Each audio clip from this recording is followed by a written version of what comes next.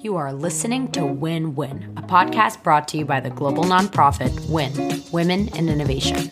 Each episode features inspiring innovators from the startup world, innovation consultancies, and Fortune 500 companies who share their innovation secrets and career trajectories every Monday.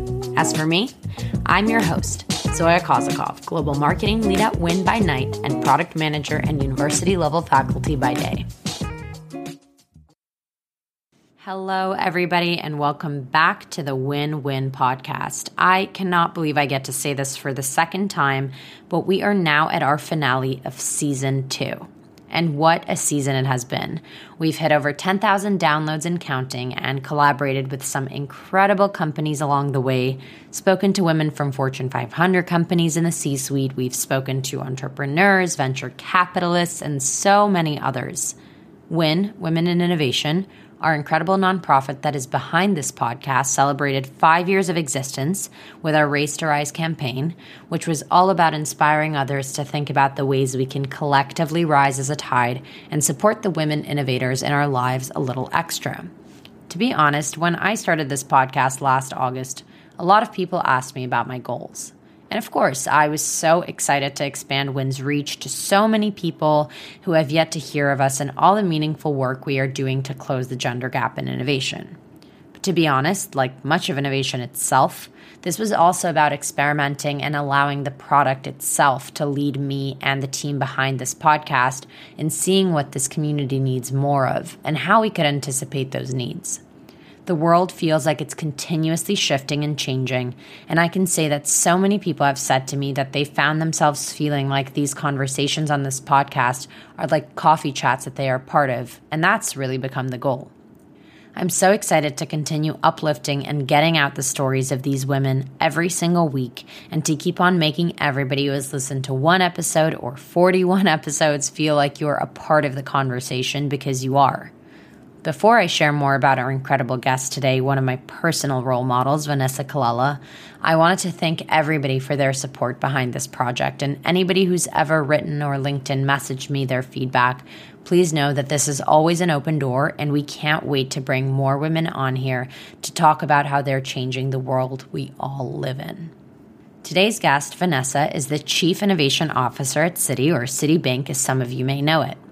Transparently speaking, today I got to play double agent, as Citi is also my employer as of last fall. It was really special to get to do this, and there are a ton of insights that I think will be beneficial for everybody. Oftentimes we think about how strategy, innovation, and operations are all completely siloed roles, but innovation actually happens when the execution and operations is strongly in place. Vanessa has exemplified that in her career of over 25 years. In that time, she's also received her master's degrees from Columbia University and MIT, as well as her PhD from MIT too. We talk about this a lot today, but her start was as a science teacher in the first 5 years of her career. She navigated her path from this to become a partner at McKinsey. She's also led insights at Yahoo, has been an entrepreneur herself, and at Citi she has led many careers, some of which include marketing, others include strategic growth initiatives, venture, and now as innovation officer she heads up Citi Ventures and Citi Productivity. Some of Vanessa's other accomplishments include being the mastermind and the doer behind Citibike and receiving awards such as Big Innovation, Silver Stevie Award, Global Corporate Venturing Power List, and many, many more. While Citi is an enormously large organization, Vanessa's role is continuously about the micro and macro. She oversees the incubation teams internally, as well as venture investing, while challenging different Citi teams to think bigger, test ideas, and challenge industry and company norms. I've had the privilege of going to her internal innovation panel chats, which she conducts with our CMO, Carla Hassan, and the big takeaway has always been that innovation is everyone's job, regardless of your title or seniority. The last year has turned mine and many others' definition of what innovation is in the first place on its head. Pretty much every industry we've known has been disrupted, yet some continue to be exceptionally ripe for innovation, and financial services is absolutely at the top of that list. I hope you enjoy hearing from Vanessa Colella today and walk away feeling as inspired as I did. Hi, Vanessa. Welcome to the Win Win podcast. Thanks so much. I'm really privileged to be here. Same for me. And this episode of the Win-Win podcast feels so special because personally, after years of marketing and strategy experience, I got my innovation and product management start about 6 months ago at Citi, where you are Chief Innovation Officer. But one of the many things that I personally love and admire about your career is that it didn't start in innovation, but actually began in teaching science in high school. So what role do you think that sort of initial career start plays in your innovation career trajectory? Yeah, so it was a long time ago, but I was part of the charter corps of Teach for America. So I got started teaching high school in East Los Angeles and then junior high in Fort Greene, Brooklyn. And, it probably took me a couple of decades to realize that what attracted me to Teach for America was actually related to innovation. What I was interested in was looking at the intersection of societal change and where we really needed to do things better on a large scale. And so part of that was, what could we bring to education that would be different? And I didn't realize that at the time, but I've had a bunch of career moves in the middle. And when I look backwards, a lot of it is about using the perspective that you have, the experience that you have to drive transformation and change, which was really part of what I was trying to do at a very early age. Right. And retrospective vision is always 2020. But do you think you were aware of that in the moment as it was happening? Teach for America's thesis was, there's so many underserved communities in this country, particularly around education. I'm a product of public school education. And, there's so many kids in public schools around the country who just don't have opportunity, don't have enough teachers, don't have teachers who have background in science or math, et cetera. And so the whole thesis of the nonprofit was, how do we drive change, right? How do we take what is just appalling conditions in so many public schools in the United States, right? It doesn't need to be that way. So, but what was interesting was, I've had different jobs, as I mentioned, over my career, some of which have been focused on making change in a very micro way, which is kind of what teaching is, where the change that you're making is really with your students in your classroom. And some of which, like being Chief Innovation Officer at Citi, are more focused on how do you make change at a much more macro level. And I think for me, having both of those experiences, kind of being on the ground, as well as being able to impact things at a much larger scale, has been part of what's been a meaningful part of my own career journey. I think in the last year, we saw that actually education was perhaps the most disrupted industry. I know there are a few competitors there, but obviously you've not been in the space for many, many years. But as that was happening, did you have any sparks of innovation ideas or thoughts that came with the changing landscape of education? Yeah, I guess I was 30 years out of step with innovation and education. But yeah, we've done a lot of things. Actually, I've had a lot of thoughts, over the past year about education. And even before that, a couple of years ago, one of the things that we started at Citi was a program called Cupid, which is our Citi University Partnerships in Innovation and Discovery. We partner with over 70 universities around the world, and here in the US with, I think now 26 or 27 of the HBCUs. And the whole point of Cupid was to bring people into an experience and innovation where they could see whether or not their own curiosity and passion and energy could be applied. Because, I guess coming from teaching, it's so apparent to me, we don't live in an agrarian society where people's jobs are very obvious, right? That person's a farmer, that person's a merchant, right? There was a point in time in human history when you could see what everybody did. And in today's world, you can't really see what most people do. I have a young son, and he thinks that what I do is talk on Zoom and write email, which is in this moment pretty much an accurate description, but doesn't give you a sense of why a career or a particular job could be interesting. And so one thing that we did with Cupid this past year, in addition to all the work that we do with the HBCUs, was expand our internship program so that as the pandemic was hitting, we were helping students to maintain their ability of connecting to the corporate world and starting to understand whether or not that'd be a place that they would thrive and flourish. And I think it's always interesting if you've had the opportunity to do different things to try and pull some of those threads through and figure out how some past experience that maybe someone next to you hasn't had could help bring a diverse perspective into solving some of the big challenges that we have around the world. Totally. And it's one of the reasons that I started this podcast, because I do think that most people who come on say, I haven't had the traditional innovation background. And so my path was different. But I think that's kind of the really fascinating thing about innovation is that it can be in any place and it can happen at any place. But as you've taken on these projects within Citi and through your own career trajectory, do you think there is training or coursework that is helpful when pursuing an innovation career? It's a really good question. We talk a lot about there are 4 character traits that I think you have to nurture if you want to drive change. The first is curiosity. Right? If you can maintain your sense of wonder and curiosity and indignation about why the world does not have to be exactly the way it is today, and why couldn't it be different, I think that's really important. The second is empathy. And by that, I don't just mean, your best friend has a breakup and you go out for a beer and talk about it. I mean, Vanessa, my life.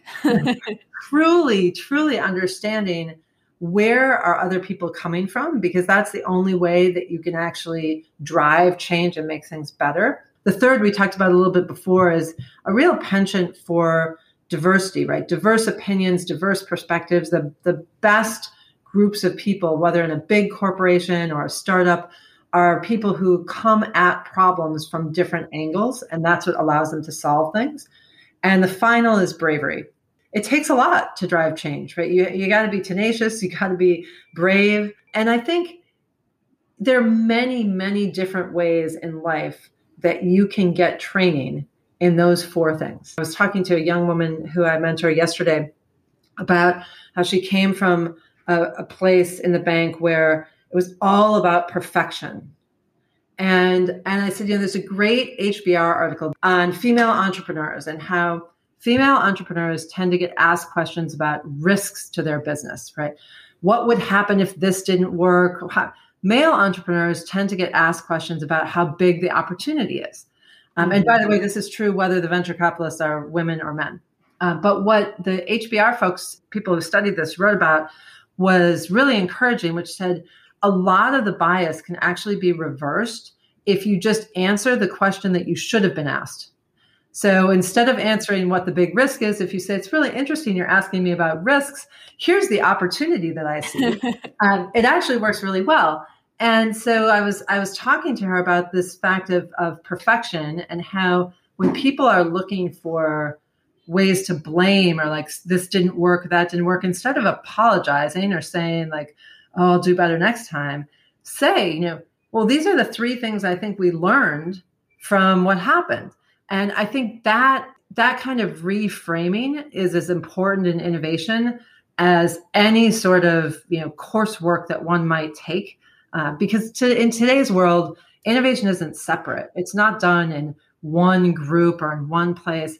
It permeates, the whole organization. It's really just about how you show up for work and how you think about what you want to contribute. So I think it's a lot more mindset than it is coursework at this point. Totally. And it's funny because you host these amazing internal innovation chats. I loved when Nick Tran, the head of global marketing at TikTok, popped in and he shared his insights. And something that he spoke about was creating multiple innovation projects to reduce the feelings of failure. And you said that for Citi, it's like a portfolio of bets for innovation. So I think a similar approach, and especially with you now saying that it's like this bravery, this mindset of, let's take a little bit of a gamble. So I'd love to dive deeper. What do you think TikTok and Citi have in common when it comes to innovation?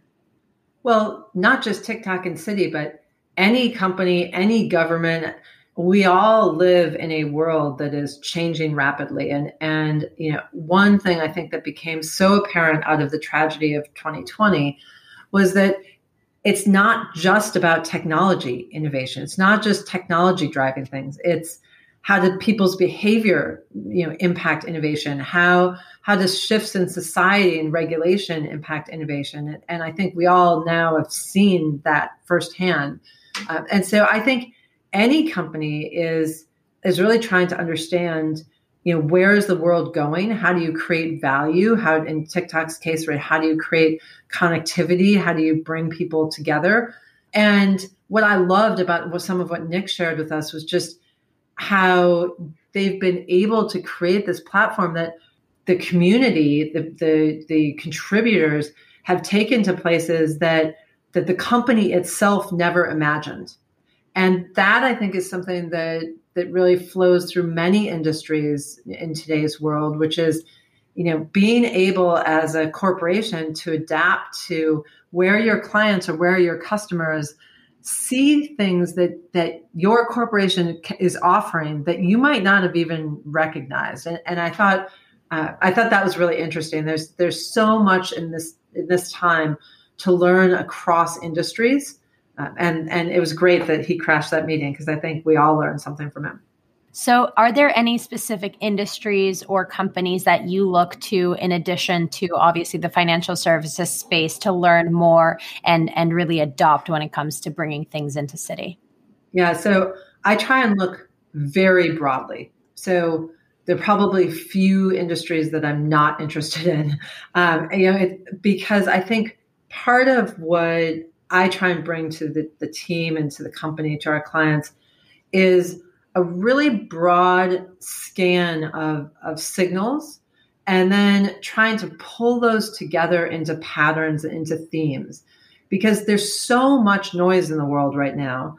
But at the same time, so many industries are kind of colliding together that I believe that the broader set of signals you can take in, the more effective you can be as an innovator.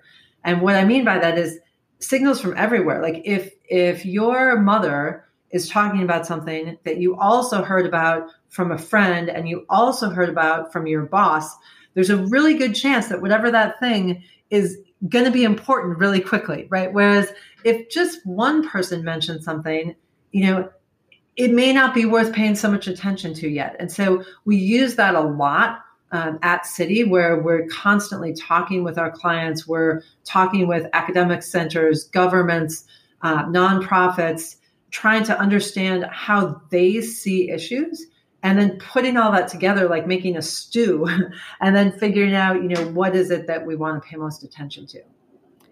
Interesting that you bring that up, because I think one of the hardest things for me in my career, and of course I'm in a much, much earlier place in my career than you are, has actually been narrowing in and prioritizing. I was reading a book and in it said that Steve Jobs said that true innovation is saying no. I probably butchered that quote, but it was something along those lines. So for you, once you gather all the broad signals, how do you prioritize and hone in on something? So my team would tell you that I'm terrible at prioritizing because I get excited about lots of different things. But one thing I do is, as I'm sort of linking all those signals together, we come up with themes every year. And sometimes those themes last over multiple years, and sometimes they last for 6 months, and then they sort of morph into something else. Those themes serve as an organizing principle. So essentially, they serve as a prioritization filter, where we've said, this is stuff we're seeing not only in the venture capital world where we're investing in startups, but in incubation work with our clients, or in work in sort of how ESG is changing, the role of companies. We pull those themes together, and these are things like citizenship, right? Prior to maybe 2 years ago, all of us existed in, our life was essentially kind of compartmentalized, right? You were a consumer here, and you were a mom here, or a student here, or a daughter here, right? And really, a lot of that got collapsed in an accelerated fashion last year, where everybody's lives are now like all those facets, come together in one. Totally. And so we're starting to think about our customers much more as citizens of the world, right? All those different aspects, like how do they interact with their communities? How do they interact with one another? Not just how are they interacting with us at the bank? And so that kind of a theme then helps me, because then as I'm reading or listening to other things, when they attach or are adjacent to that theme, I pay more attention to them just naturally, right? So, whether a bunch of stuff we could talk about, embedded trade, artificial enlightenment, we have the number of different themes. And then if you are conscious about laying out those themes, or even just writing them on a Post-it and putting them on your computer screen, then your brain will naturally pay more attention to things that are related. And it helps you flesh those out, and also, I think, prioritize where you want to spend your energy. Yeah, and I think the kind of challenge of your job, I can imagine, is being able to move so quickly in such an agile environment. As I mentioned, Citi is, of course, a 200,000 person company. So how do you bring that agile, small company, startup mindset into the organization? Certainly for the next several decades, and probably for the next century at least, agility and that kind of questioning mindset is going to be the single most important leadership characteristic. So we say at Citi all the time, leaders are not people who have the answers. Leaders are people who have the right questions. And that's a real shift, right? If you looked in the rearview mirror 30 or 40 years, leaders were the people who were expected to just know what the answers were. So I think we're at this sort of slow tipping point where the future is all about being able to ask the right questions. And so I think regardless of the size of the organization or the different kinds of problems and challenges and opportunities you're facing, you got to start at the moment of, this is about working with colleagues to ask the right questions. And that you can do at any size or scale. It's really just about a change in sort of mental orientation. People always use the comparison of the rowboat and the giant tanker, but corporations are not exactly like giant tankers, right? They're just places made up of either a few individuals or a few 100,000 individuals. But people can all independently think differently and come at problems differently in a way that is much easier than sort of turning the tanker. I have to be honest, I'm always the person in the room that probably asks like 10 questions too many. So I honestly, it's inherent to me, for the better or for the worse. But generally speaking, we tend to ask questions when we are at the place of crisis or wartime. How do you believe that we can really change the employee experience or innovate within our companies to make sure that we're asking questions before the crisis hits? That's a really good question. I think what's important is trust, sort of humanity and trust. And the reason I say that is, it's very easy, particularly if things are going okay, if someone asks a question or raises a different point, for people to kind of bulldoze over that a little bit, like everything's fine. So why are you asking this question? don't like interrupt where we're going. And we used to talk about this as generosity of interpretation. Assume when someone asks something or puts a point of view out there for reaction, that there's something in that that's worthwhile. Even if things are going well, doesn't mean things couldn't be going better. And by the way, our world changes so quickly that things that work today may not work tomorrow. So you have to have that generosity. And I think you also have to, in innovation, we talk so much about ideas, and we can get later to why execution is actually harder. But people talk about good ideas and bad ideas. And actually, ideas do not come sorted in two different buckets. Ideas don't even come just mixed up, good ones and bad ones. They almost always come, part of the idea is good, part of the idea is bad, right? And you have to really work together to unpack what's in there and where it is that there's real nugget that is going to be helpful to whatever problem or challenge or opportunity you see in front of you. And so it really does boil down, I think, to trust and actively listening and trying to help in whatever team or group of people you're in, get to that nugget that's good and valuable so that you can move forward. as you know, my background is from the Israeli military. And in the intelligence, we always said, we're going to make this plan, but we all have to collectively buy in that when we get to the battle site, it's going to go a completely different direction. And it's almost like that combination of strategic planning, but also making the space. So something else that I was curious about was really enabling that city productivity and city employee experience, which is the innovation that you have been working on more recently. Yeah, so I took on city productivity a little bit over a year ago, and I think a lot of people were surprised. Like, you're chief innovation officer. Why are you taking productivity? Aren't those total opposite ends of the spectrum? But I did it because many times innovation at companies is aimed outward, meaning it's aimed at your clients or at your customers. And I thought, wouldn't it be great if we also aimed that innovation inward, right? Through our venture capital investing, we meet startups through, how do we do more to bring startups in that make the employee experience more effective and more enjoyable? Through D10X, which is our internal incubator, we allow employees to bring forward ideas about better serving our clients. Well, employees also have a ton of great ideas about how to just work better and more smartly inside the bank. So how do we make that happen? Through Studio, we think about, what if you step back and just reinvented our industry? Well, there's a lot of reinvention that can come internally as well. And so what we've been working on is, as we build out productivity, is really thinking about putting the employee first and taking all of these innovation capabilities that we've spent many, many years developing and unleashing them internal to the company.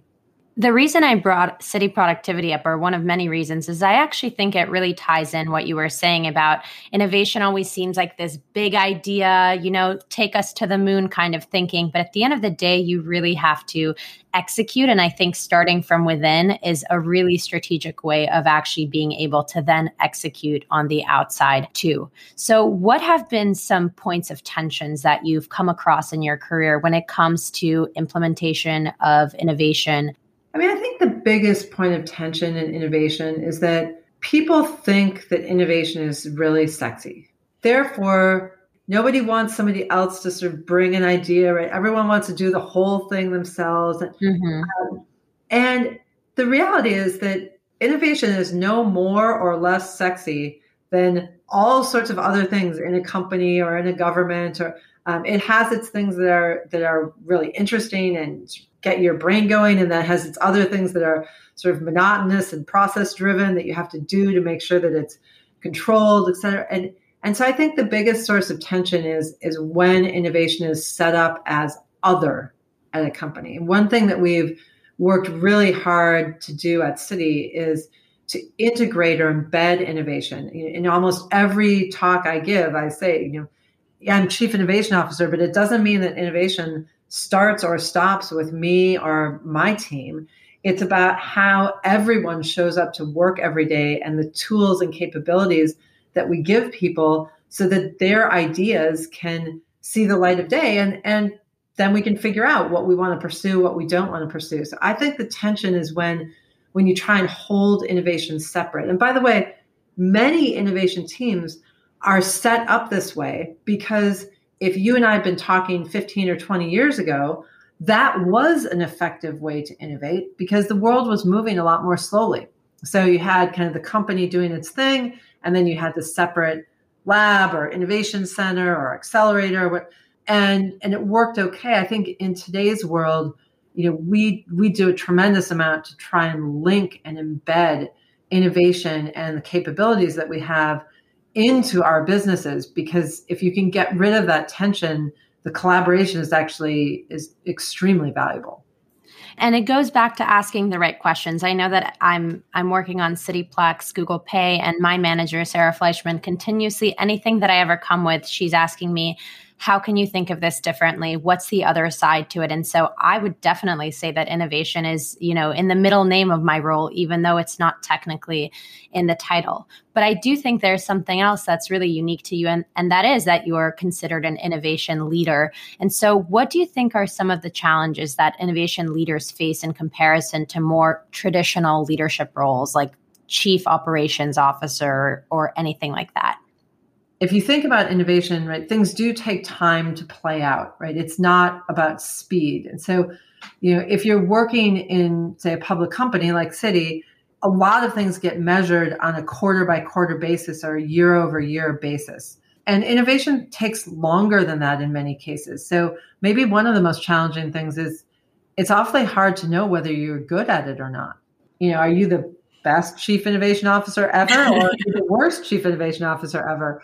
So I think in innovation, it's really important to have both quantitative and qualitative metrics and be very straight with people about when you think something should yield benefit and how long it will take. You're going to be wrong sometimes, but for instance, we have a page that I carry around with me all the time that shows the 7 or 8 different big programs that we're running and how mature each one of those is. So as an example, our venture capital investing unit is very mature. We've been running that for more than 10 years.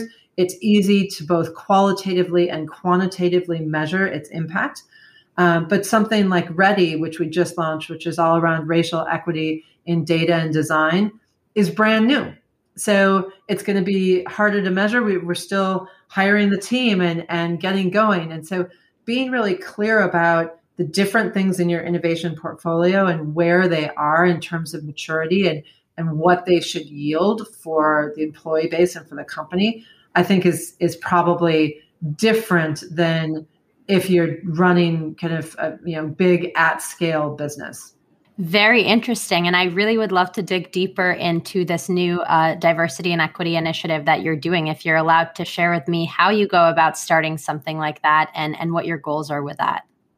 Citi last year made some really important public sort of comments and support and initiatives around racial equity, particularly here in the US, which I'm really proud of. I'm proud to work for a company that not only says they want a different world, but walks the walk and commits to making that difference, not just a separate thing like, and over here on the side, we do this, but integrating those commitments toward racial equity within our businesses. Many of your listeners will know that there's a lot of talk about bias in algorithms and how it is that we need to make sure that doesn't happen, right? But if all the people writing the algorithms come with the same experience and the same lived perspective, it's far more likely that you're going to get bias. And similarly, there are issues in design as well, right? And given that so much of our lives is technologically mediated at this point,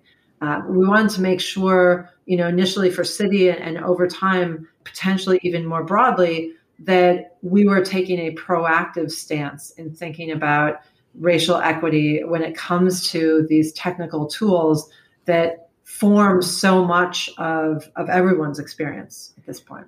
Something that I find really exciting about Citi and why I think this initiative could really take off internally too is because Citi is all about internal growth and movement and really building that talent from the inside. I know that when you started out at Citi, you started out in marketing and then you moved into ventures and strategic growth and then took on the CIO role. So what enabled you to navigate that successfully? And what sorts of kind of maybe more tough conversations did you have along the way? Well, let me give you sort of my analogy for how I think about people's careers. In the olden days, as my son would say, a lot of people approach their career as a ladder, right? And there have been books written about like moving up the ladder and like, what if this rung gets broken? I mean, there's a whole sort of thing about, you are going to, as a young person, you were going to pick what you wanted to do. And then you were just going to sort of climb your way up to as far as you could get. And that was sort of the image for people's careers. I've had the privilege and the luck that has not been my career. I've done many different things. I was a high school teacher. I went back to graduate school. I've been a consultant. I've been in venture capital. I ran insights and data for Yahoo. Had a couple different jobs at Citi. And I've always thought about your career as more like a jungle gym at the playground, right? Where there are ways that you can climb up and there are ways that you can climb sideways and there are things that you can go down and around. And to me, the great thing about that is that in today's world, there are very few careers that are going to look like a ladder. It's far more likely that people are going to move around. And I think for anyone interested in innovation, this is actually fantastic, because what makes you good at innovation is having lots of different kinds of experiences. Like you were talking earlier about sort of the battlefield plan and what I don't have that experience. So I can't bring that to the table, but I have different experiences, and that kind of heterogeneity of what's in your head based upon what you've done over your career is part of what makes someone really effective at innovating. And furthermore is the way the job market is going to be organized for anyone coming into the job market now and, looking ahead at the 50 years of their career. So I think the more that one can nurture going into different roles, it doesn't all have to be straight up. By the way, that means that you get to the top later, but who cares? Right. You're still there. It's not a race. And if you fall off of a ladder, it's a really long way down and it hurts. And if you fall in the jungle gym, there's usually like a rope right underneath you and to jump back up and climb some different way. So I think the more people can nurture that, and it can be hard, right? Because it often means that when you go into a new area, you're starting, what feels like a step back.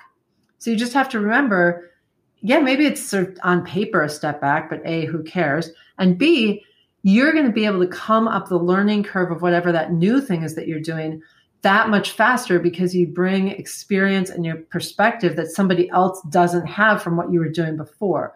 So I think people need to give themselves sort of that flexibility and also be brave. It's not easy to go into something that you don't know about.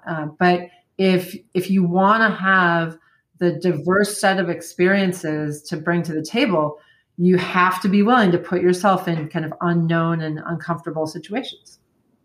Well, in my typical fashion, I have to ask you even more questions about this, because I think that ultimately there's still a precedent that's been set, right? So I can take a look at somebody like you and say, well, Vanessa went the jungle gym. So, okay, I can go the jungle gym way too, and it won't be so crazy. As you were climbing your jungle gym of a career, was there somebody that you looked to that paved the way for you? And if there wasn't, how did you know that, you can take that next step and not fall flat on your face? Yeah. So I think, I would give credit to both of my parents. And my mother had tons of different careers over her lifetime. She was an art teacher, an artist. She was in real estate for a while. She was a paralegal. I'm probably missing a few. I never assumed that you had to do the same thing or you were supposed to only like one thing. And my father as well was an attorney and then decided he wanted to become a judge. And I remember as a child having family conversations about, well, gee, if he did that, that was going to be very different economics for our family. We lived in a small town and being a county judge is a very poorly paid thing to do, but he was interested in it. And so we talked about it and said, of course, like if you're interested in it, go do that. Who cares? So we won't go on this vacation and we won't, we'll do something else for the summer. But so I feel like I was raised to do what I was passionate about and to realize that, there are lots of ways to get from A to Z. When you think about why do you stay in a job, right? You stay in a job because it challenges you, you're passionate about it, you respect the people you work with. Of course, this is on top of we all have to earn a living. So presuming that you are doing that, those three things are really important. I think most people, if those things kind of start to erode over time, stay in roles for too long. And I go back to our relationship analogy from earlier, which is very rarely when your friend calls you, does she say, I'm in this relationship. It's kind of mediocre, but I think I'm going to stay for another 6 months to a year. I'm sure it's not going to get better, but I know it and I'm comfortable here. And so I don't really need to be all that happy. I'm just going to stay in it. 99 times out of 100, your friend calls you after the initial sort of 24 to 48 hours and says, oh my gosh, why didn't you tell me? I feel so much better. I should have left that person 6 months ago when I knew things were going. work is a relationship. Right. And very rarely do people leave things too early. I think most often people stay for a long time and then you get in this sort of weird inertia loop. So I think it's important, whether you're interested in innovation or anything else, to treat work like one of the more important relationships in your life and to talk to your friends, not just your mentors, about whether it's satisfying to you. Are you learning something? Do you want to do something different? And then don't be afraid to change. Just have to jump off the diving board and swim. Completely aligned with that. And I remember when I was applying to Parsons School of Design, I was so nervous to tell my mom because I had previously said I would do political science, which to me sounded like a really good, stable career. And I called her and I said, I think I'm going to go to design school. And she was like, thank God, Zoya. Like, we were so confused as to why you were going to study political science. But I've always been brought up with this notion of do whatever you want to do, but be passionate and be the best at it. So I did want to ask you about the most exciting development within Citi in the last, I would argue, forever. And that's Jane Fraser becoming CEO, the first woman to lead a Wall Street bank. I'm sure you and I can talk about it for days, but what does that mean to you in terms of innovation at Citi, but also on a personal level as someone who has been a woman leader at this bank for the last 10 plus years? So first of all, I'm thrilled for Citi and I'm thrilled for Jane, not principally because she's a woman, but because she's great. She's extremely aspirational. She's empathetic. She's incredibly smart. She moves quickly. I think the biggest thing it means for innovation, and I've told my team this since even before she was appointed, and certainly since then, she moves fast. So it takes a lot to just keep pace with Jane, much less try and stay out in front of trends. Or I think that's great. I think, we work in one of just a couple of industries that there's more change ahead than in the rearview mirror, right? So if you think healthcare, education, financial services, and then contrast those with retail, media, entertainment, telecom, right? There are industries that have been massively, massively uprooted. And then there are some that have been changed around the edges, but not in any way the same way that media, for instance. And so I think she is both a great leader and the absolute perfect leader for this moment, because I think the next couple of decades are going to be when some of these industries that have not gone through like gut-wrenching transformational change, that is likely to happen. And I think she's got every ingredient I can think of to lead through that. So I couldn't be more excited. Yeah. And to the point of moving fast, I remember the first day she joined, she gave this talk about being excited about excellence. I think she had the word excellence in the background, and I really appreciated that. And then we received an email with these leadership principles that she wants us to really follow and uphold. And it got me excited because it actually did feel like there is a real plan for us to achieve excellence. And so I'm so interested in this idea of, the role of the plan and the flexibility within the plan as a tool for innovation. One of the interesting things, just sticking on Jane for a moment, is if you look at the response to the pandemic, right? She always said, right, we are going to be driven by data, not dates. When every company was putting out, people are going to work from home until such and such a date, or they're going to do this at this time. And Jane was saying, I'm going to pay attention to the data, which right. To your point, so it means she has a plan, and when the milestones happen in that plan are going to be governed by empirically what's happening in the world. And I think that applies to so many things, not just the pandemic response, but how do you think about the business that you run, or how do you think about the aspirations or goals that you've set? Because so many people either have a plan and then just start ticking through their plan, or they're just kind of like going with the flow, and then you never know exactly where they end up. But even if you think about client service, right, totally separate from the pandemic plan, you have to have a plan, and then you have to listen to input and data and what people are really saying to you in order to be able to modify that plan as needed. And I think that sort of characteristic, holds true in so many situations. And that's where empathetic leadership is not just a cute thing that we put in our emails or marketing, right? It's truly about that flexibility, that resilience to actually hear the response of the end customer, that true customer obsession. So before I let you go, Vanessa, I'd love to ask you our favorite innovation question on the podcast, which is, where do you see yourself and your industry 1 month from now, 1 year from now, and 10 years from now? All right, so let's take industry first. So I think financial services 1 month from now, I'm not a trader, so I would say like probably not wildly different, but there are a lot of accelerating irreversible trends impacting our industry. And I think a year from now, we talked before about how some industries have really been kind of wildly transformed over the past decade or two. I think a year from now, people are going to start to feel like we're in the midst of this. And 10 years from now, I think that it's quite likely that financial services will look and feel quite different from where we are today. Myself, in a month, I think I'll still be working from my home desk chair that I've learned to love over the past 14 months.